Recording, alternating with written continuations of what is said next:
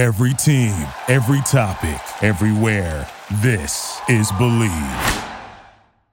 Before we get started, support for this podcast comes from Boost with Facebook, whose podcast, Boost My Business with David Fisher, features unique perspectives and insight from business leaders and small business owners. Hear stories and anecdotes about businesses just like yours. Gain insight on what it takes to grow a business and learn from both the mistakes and triumphs of others.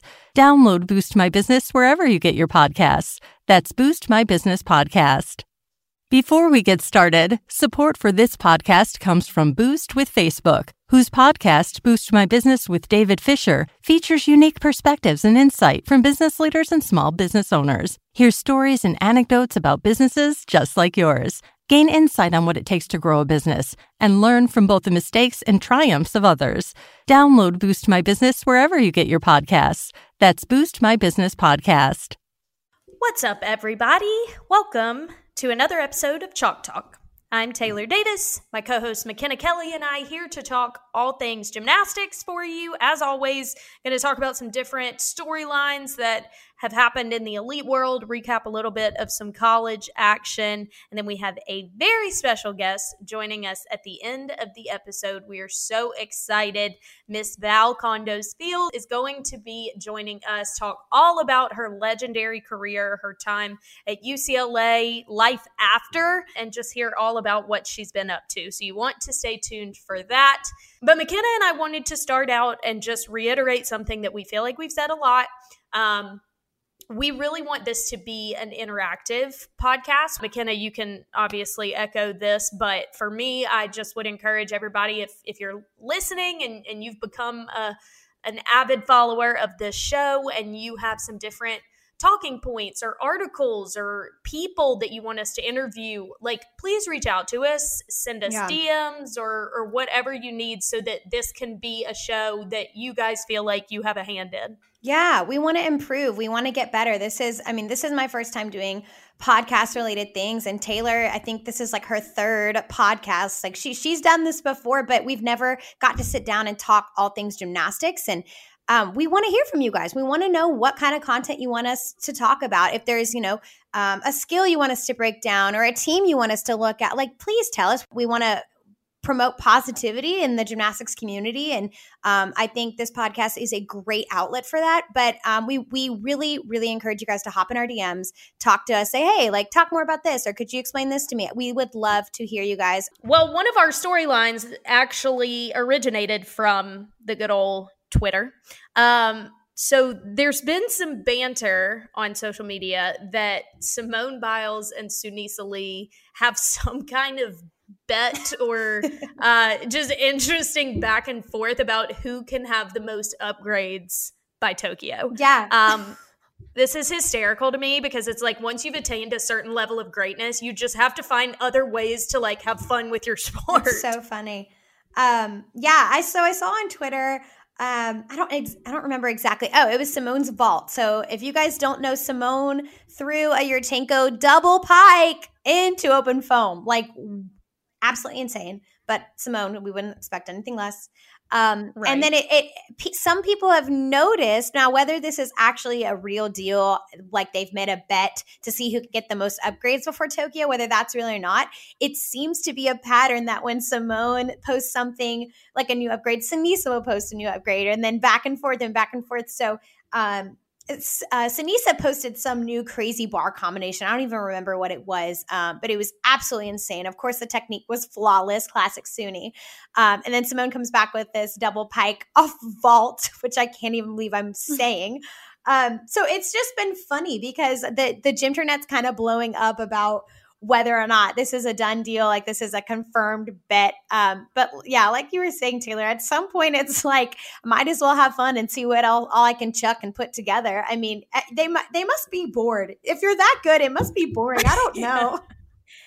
Truly. And I mean, Simone's vault has caught attention because everything that she does catches attention. Right. And I just think that she's a unique figure because even if you know nothing about gymnastics, you know her. Absolutely. And so I think she kind of bridges the gap between like the diehard gymnastics fan and just like the sports fan who like appreciates good athletes. Yes. That's kind of where Simone represents both. So people notice every time this girl sneezes. So she posted the video of the vault, and a lot of people put out these articles and responses that, oh no, this is too dangerous for the Olympics, and like gymnasts need not try to keep up with Simone because she's doing things that are ridiculous. Pause.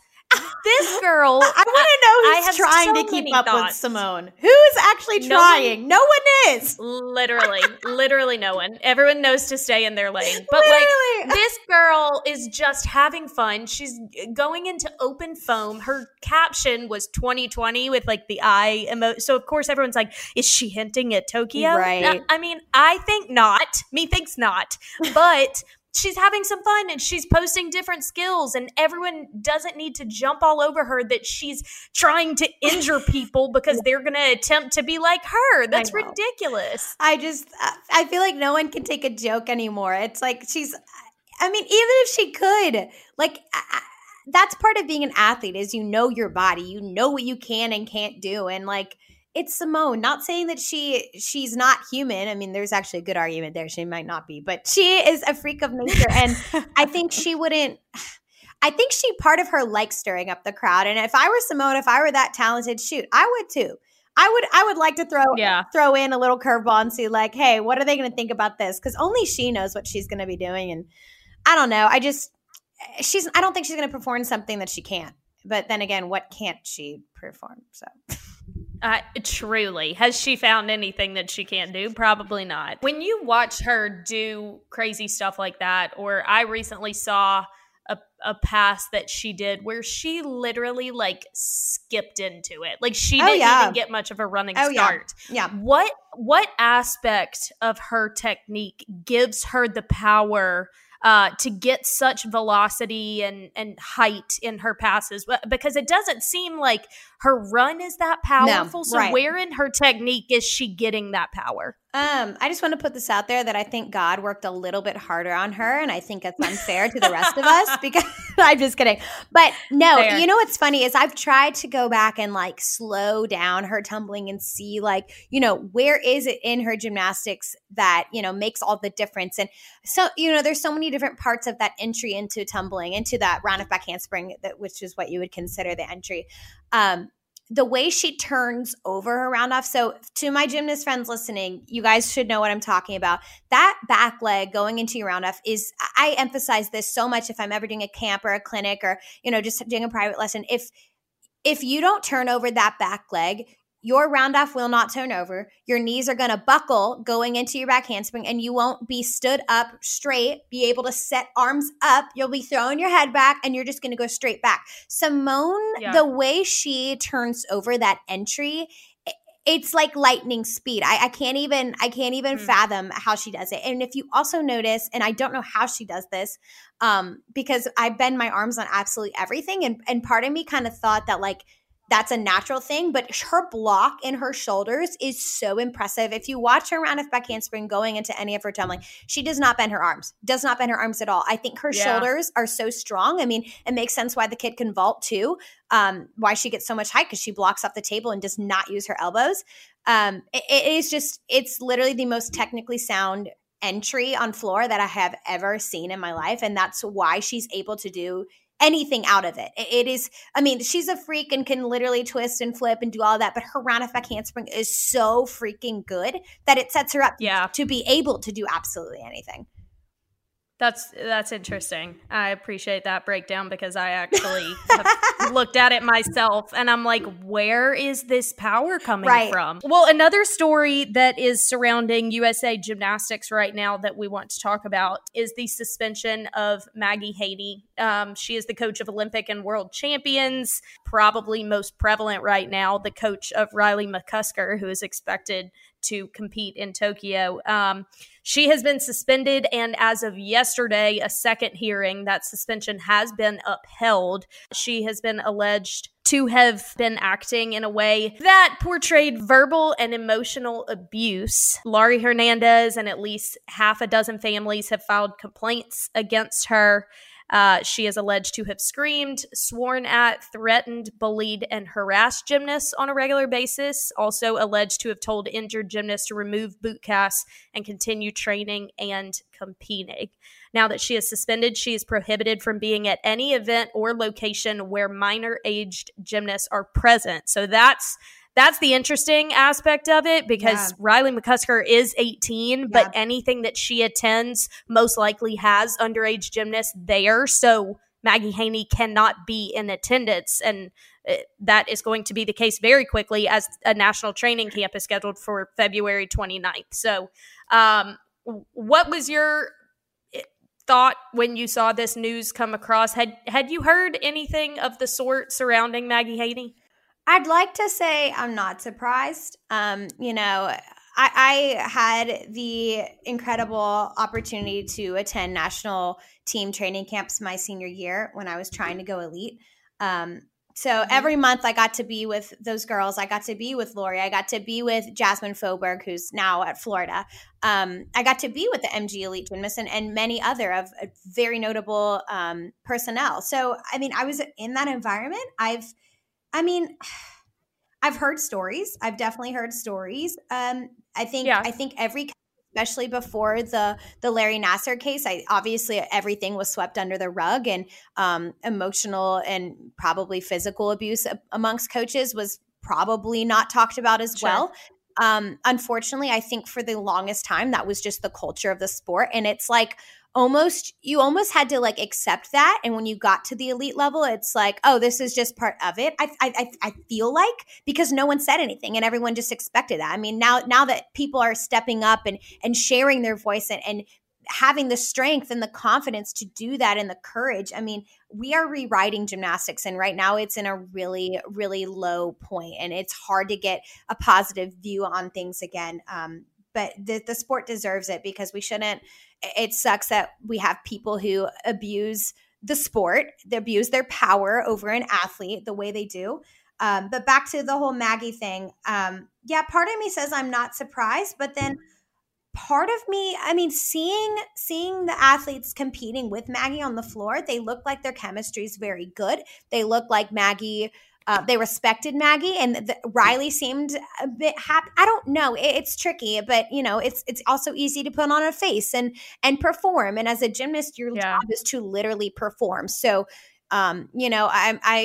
I'm very sad for Riley. I'm very sad for all of the MG Elite girls and any gymnast out there who's experienced this. I'm very sad for you guys as well, too, because it's not fair that you were robbed of a sport you loved. Well, okay, so talk to me a little bit about, I feel like that's a very fine line in coaches for gymnastics, because like when I've talked to previous gymnasts, even like Kathy Johnson-Clark would tell me about, her days, and there was so much discipline and structure associated with gymnastics, and coaching was tough. It wasn't warm and fuzzy. No. It wasn't like, the Jenny Rowlands of the world who will wrap you in their arms as soon as you come off the floor. Like, it was a lot more regimented and strict and tough love, I guess, if you can even put love in there. And so now we've kind of gotten into this day and age where, there is more support and warmth. And I think coaches kind of find their knack for the best way to connect with their athletes. And some of them are more disciplined and some are more loving. But in the elite world, how important is it to kind of find that balance where, the structure isn't going anywhere, but we're not in this circumstance where girls feel like they're being abused? Right. I think that's a coach's job, is to push their athlete and challenge them, because a coach's job is to see a kid's potential and bring out the best in them and to develop that athlete to accomplish, what the coach and the athlete have decided that goal is. It is not okay to emotionally and mentally and physically even demean a kid or an athlete because of maybe a mistake. I mean, you learn from your mistakes, and that's where it's frustrating, is like these coaches forget kids are human.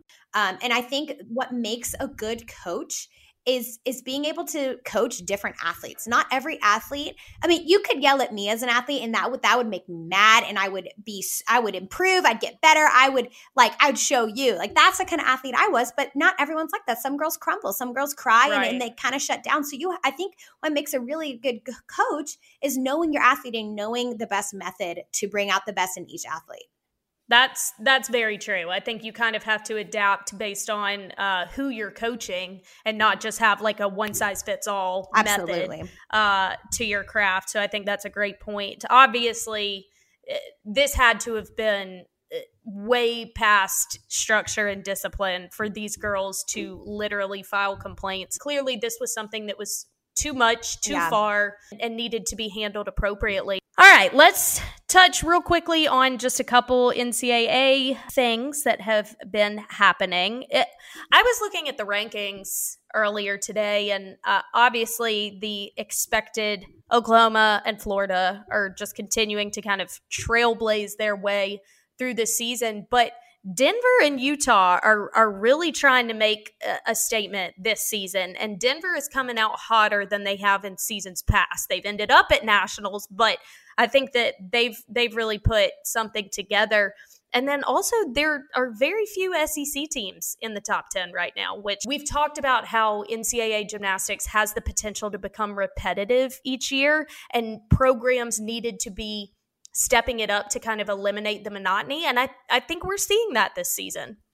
I agree. I mean, if you saw the big upset between LSU and Alabama, that one hurt a little bit, not going to lie. Yeah. I mean, SEC, they should be up there. And I mean, besides Florida, I think the rest of the SEC needs to step up their game. Come on, guys. I'm pulling for my conference. But it is cool to see other teams step in, and of course we've talked about this before. That's what makes it exciting. You want that nail biter meet. You want it to come down to that last routine. You want it to be tenths away from a win. That's what makes it exciting.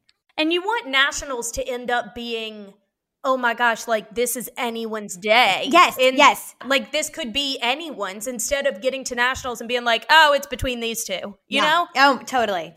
Or you get there and you're like, okay, let's see who gets second, third, and fourth. Like that gets boring. It gets boring. Right. So the upsets, you got to live for them. You have to.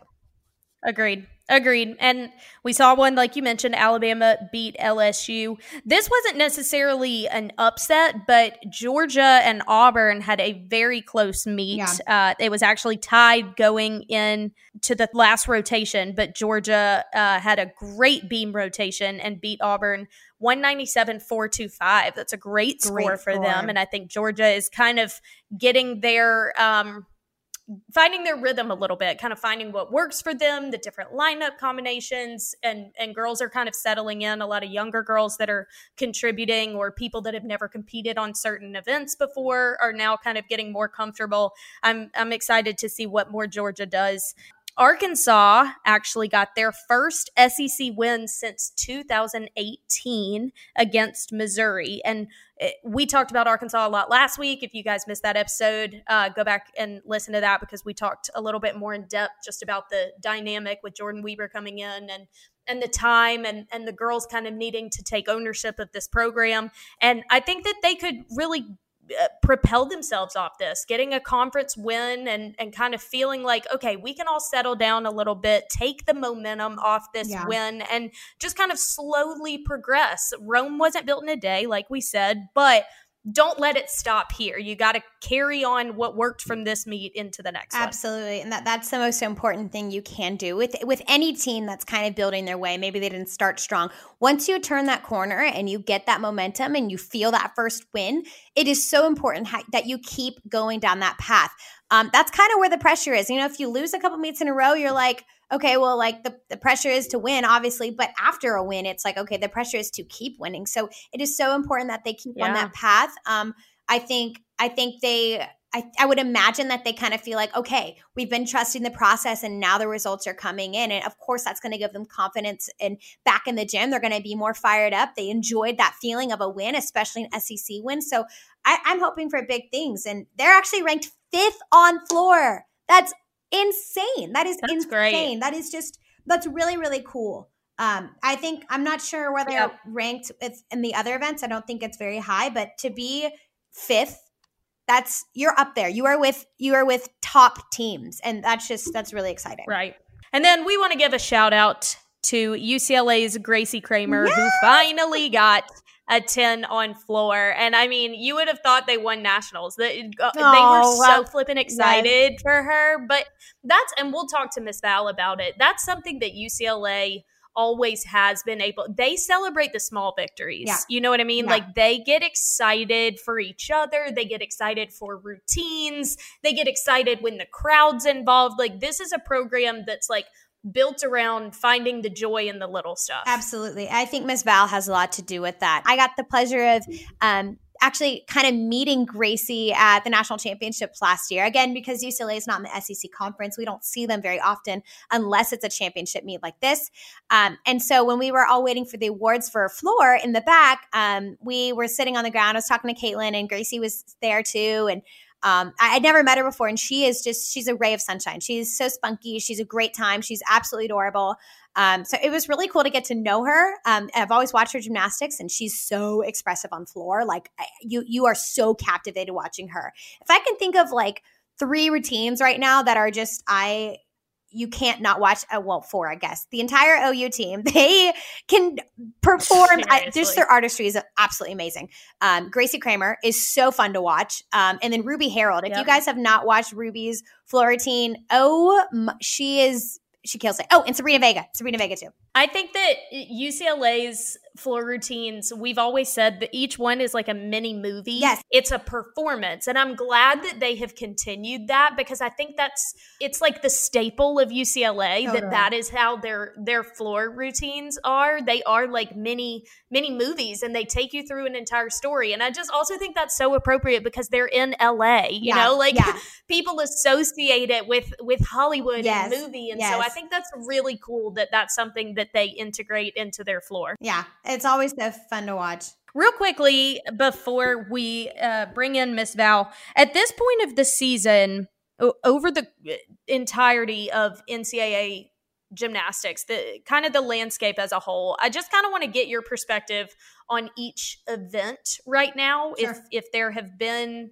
any specific people or specific skills that you're glad you're seeing in college gymnastics right now, or if there's something that you think generally needs to be tightened up. Sure. Let's go through each one and kind of just get a quick an analysis on those. Cool. So what has kind of caught your eye, or what do you want to see more of when it comes to vault? Different vaults. Actually, BYU, shout out to you, BYU, their entire vault lineup, or at least at the one meet I saw, the recap on Twitter that I saw, each girl did a different vault. And that is stinking cool. Yes. Even if it was at your table entry, they were doing something off the end of the table different, whether if it was, a layout half or a tucked 1.5 or a laid out 1.5. Like, everything was different. They had a souk, I believe. They had a front handspring. Like, shout out to you guys. There is not enough unique vaults. There's not enough different entries, and I would love to see that more. Okay, I like that. What about bars? I think there's a lot of different diversity on bars. I think a lot of girls do different things. I would like to see. Well, I mean, if you want to score good, any college gymnasts know this, but if you're listening and you're kind of just getting into college gym, or you're a parent of a gymnast and it's not, this is your first time in this gymnastics world, handstands on bars are so important. Anytime you are not in that handstand range, that's a 10th.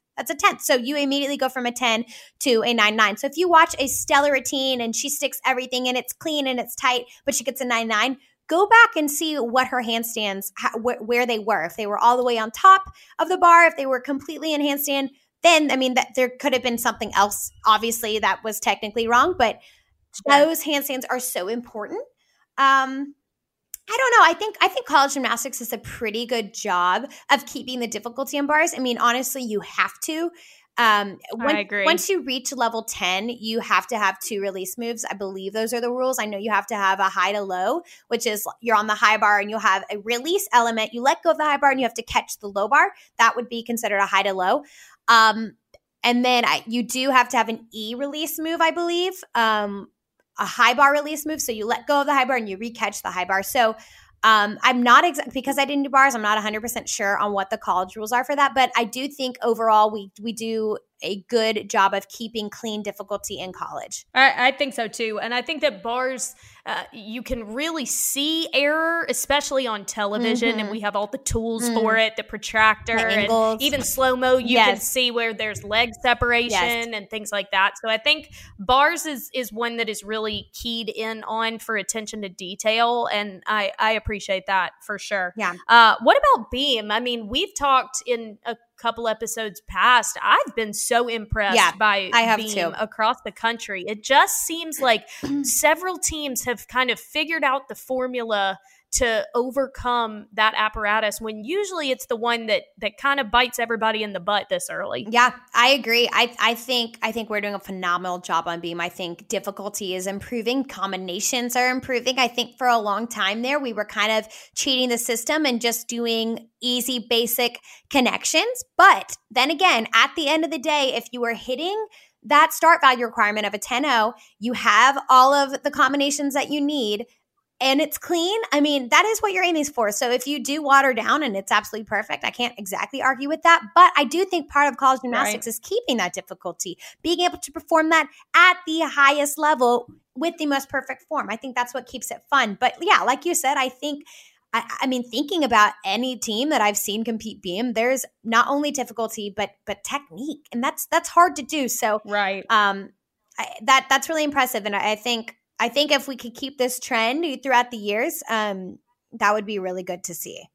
I agree. I've been really impressed with the composure and the performance aspect that a lot of teams have really been emphasizing on beam this early. And then finally, floor. Obviously, we touched on UCLA and Oklahoma. And I mean, we kind of see different styles for each team, which I always enjoy to see the little nuances and differences and things like that. But maybe as far as passes go, where do you think things are ranking right now as far as difficulty and execution? Yeah. Well, I got to tell you, this 2-pass routine, I'm not having it.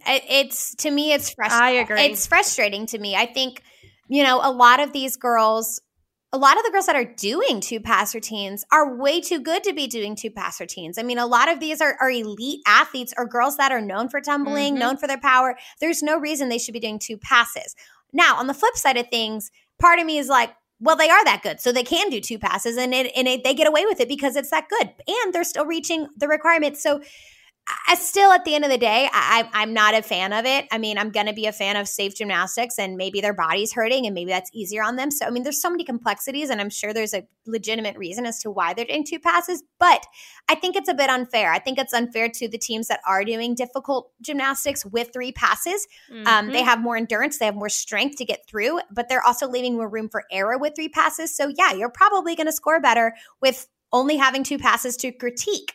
With that being said, 2-pass routines are going to have some crazy combination for you to hit all the requirements. Now, on floor, you have to have an E skill of some sort. So a lot of gymnasts who maybe their bodies are hurt or maybe they can't perform a tumbling E pass, they put that in their dance. So they'll have a leap combination that's an E connection or some sort of connection to reach that requirement.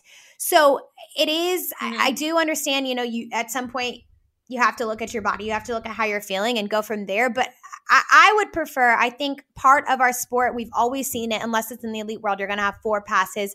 I would like to see 3 passes. I think that's the best thing. I would like to see more difficulty on floor. But again, I think, these girls are 20 years old. Their bodies are dying. I get it. Been there, done that. My body said peace out. My Achilles said peace. We're done doing this my junior year. I get it.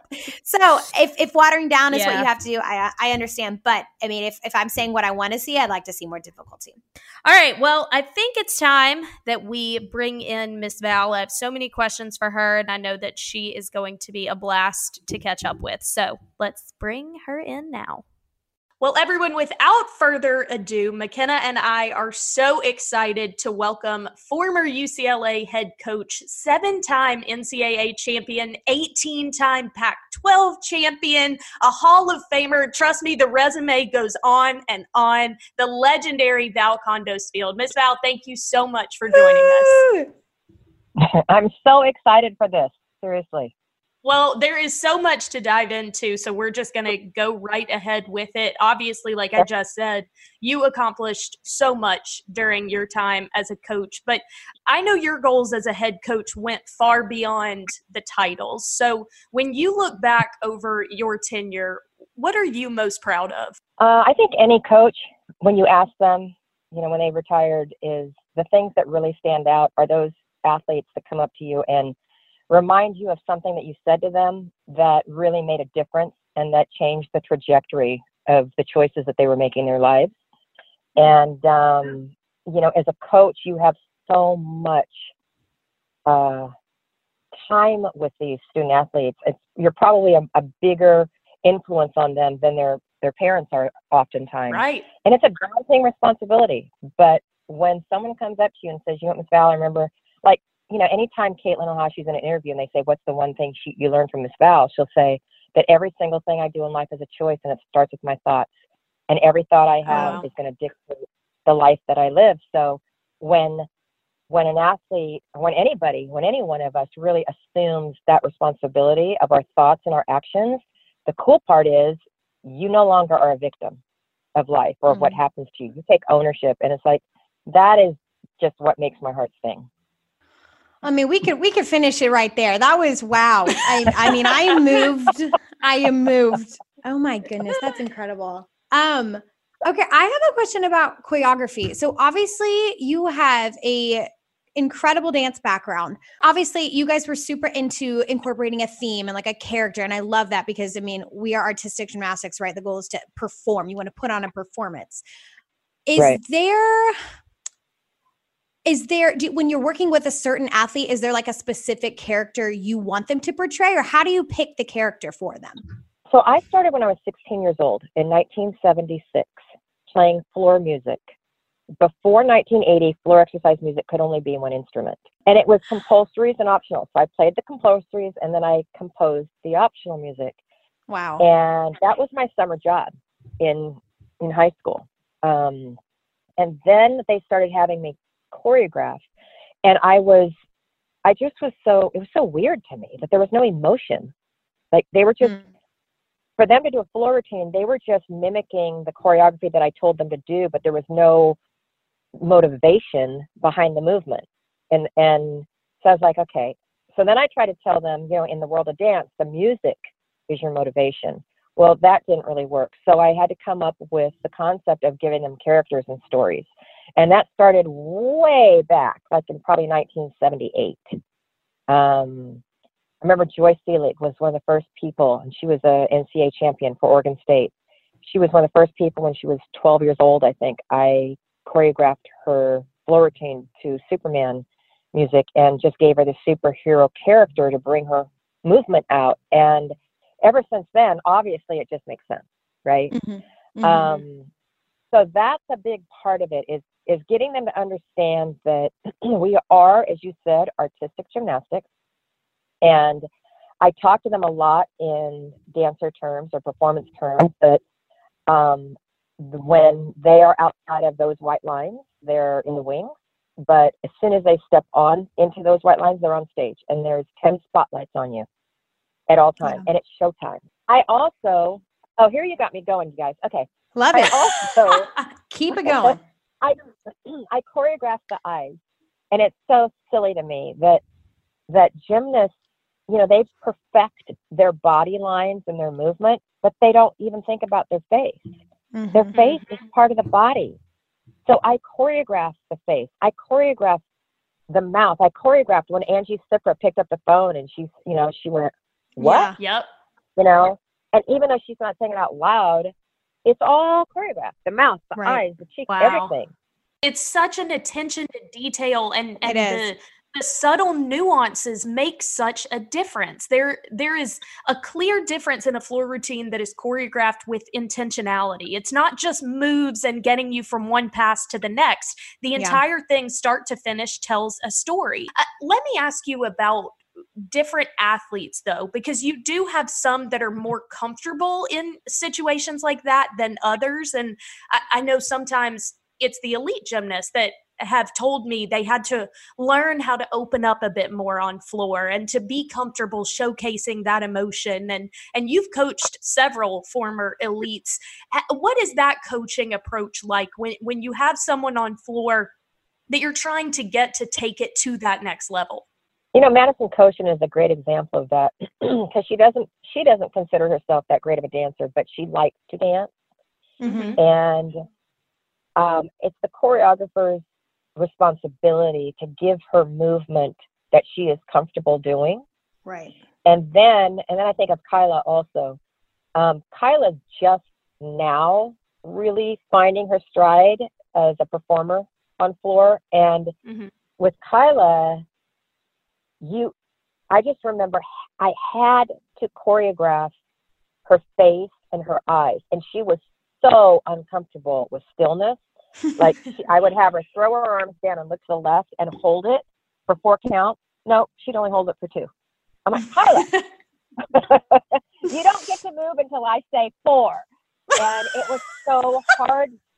That's a really hard thing. Stillness is a really hard thing for athletes, for gymnasts to do on floor, but it's really impactful. In fact, it's one of the things that I think people make fun of me about. Is like, just give her the head look with the eyes and hold it for 4 counts, you know, Miss Val. But I think it's super impactful.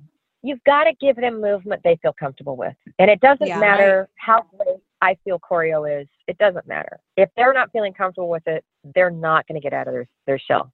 So all of you young gymnasts out there that are listening to this, the worst thing you can do when putting a floor routine together is stand there and wait for the choreographer to give you movement.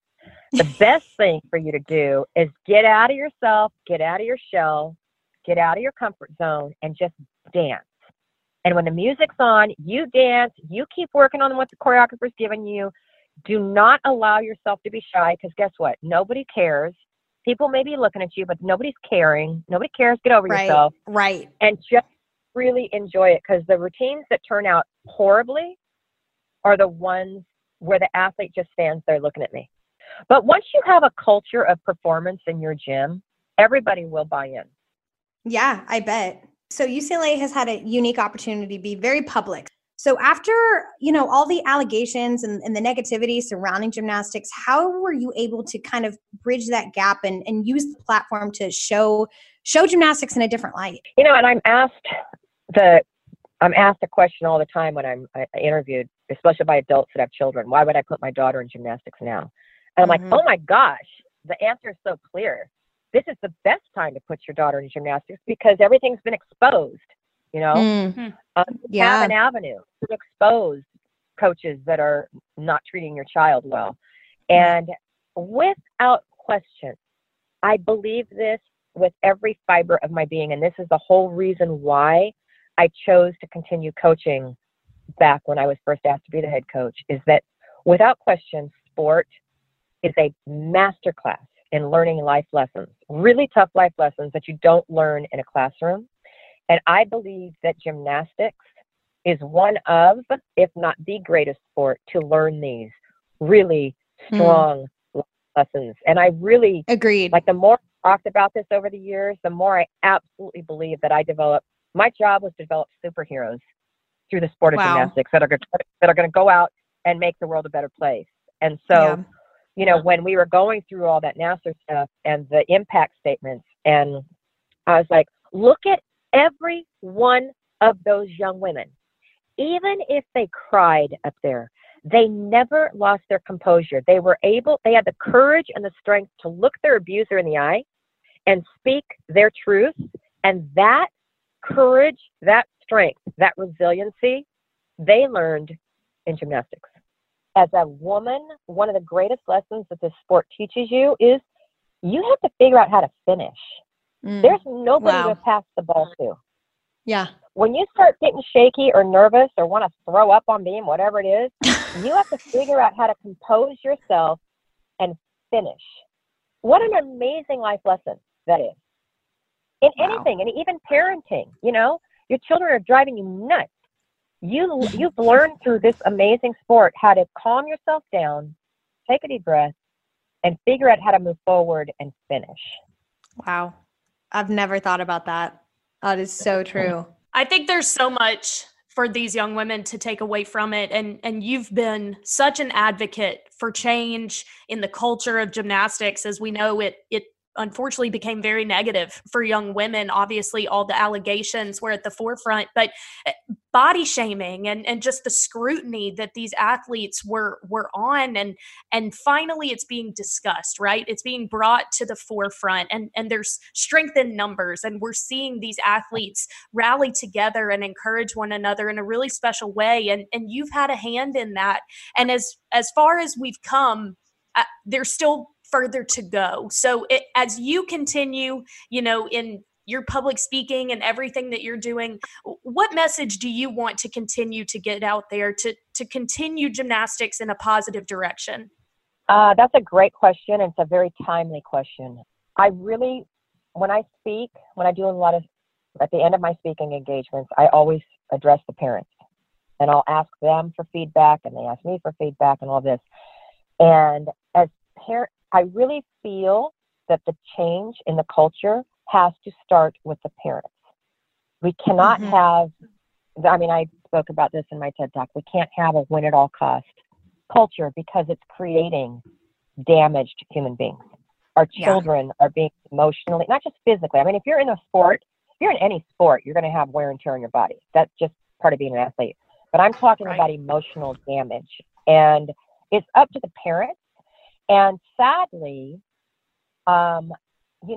years ago, they coined the term, if it bleeds, it leads. And so sadly, in the news, they only want to portray the things that are horrific and the things that are going to capture your attention because they're so nefarious and horrible. They don't showcase the thousands of coaches and gyms out there that are really doing great jobs, that are really caring for these young women. And so and boys and girls. And so as a parent, you really need to take some time out and really think about, what is your goal? Is your only goal to get your child on an Olympic team? And will you do whatever it takes to get her there? And are you prepared to assume the responsibility of the collateral damage that may come with that? Wow. Or are you excited to help your child really develop into this champion in life through sport, which it's been proven over and over again, you can produce champions at the highest level without demeaning them, without being a bully. And so find those coaches, because you know what? There are more coaches out there doing it right than there are doing it wrong. They're just not getting spotlighted. Oh my gosh, that could not be more true. The amount of times I've said wow in this podcast, it's insane. Miss Val, thank you so much for taking time out of your crazy busy schedule. You're literally headed to the airport in minutes from this podcast. We just want to thank you for making the time. Thank you. And you know what? I am really excited for you guys to be doing this podcast. And anytime that I can come back, please invite me back. Let's keep talking and spread the joy and the love and the truth, the absolute truth about this sport.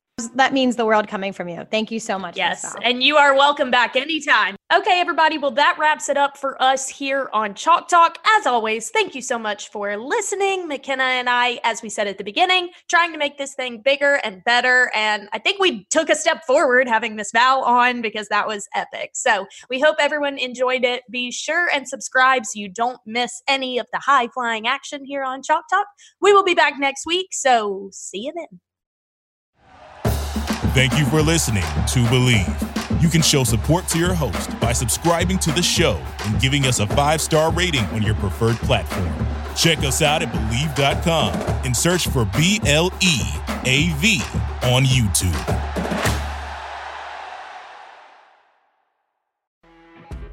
You know when you're listening to a true crime story that has an unbelievable plot twist that makes you stop in your tracks? That's what our podcast, People Are the Worst, brings you with each episode. I'm Rachel. And I'm Rebecca. We're identical twins who love true crime cases that make you say, didn't see that coming, and we hate the people responsible for them. Listen to People Are the Worst now on Apple, Spotify, or wherever you get your podcasts.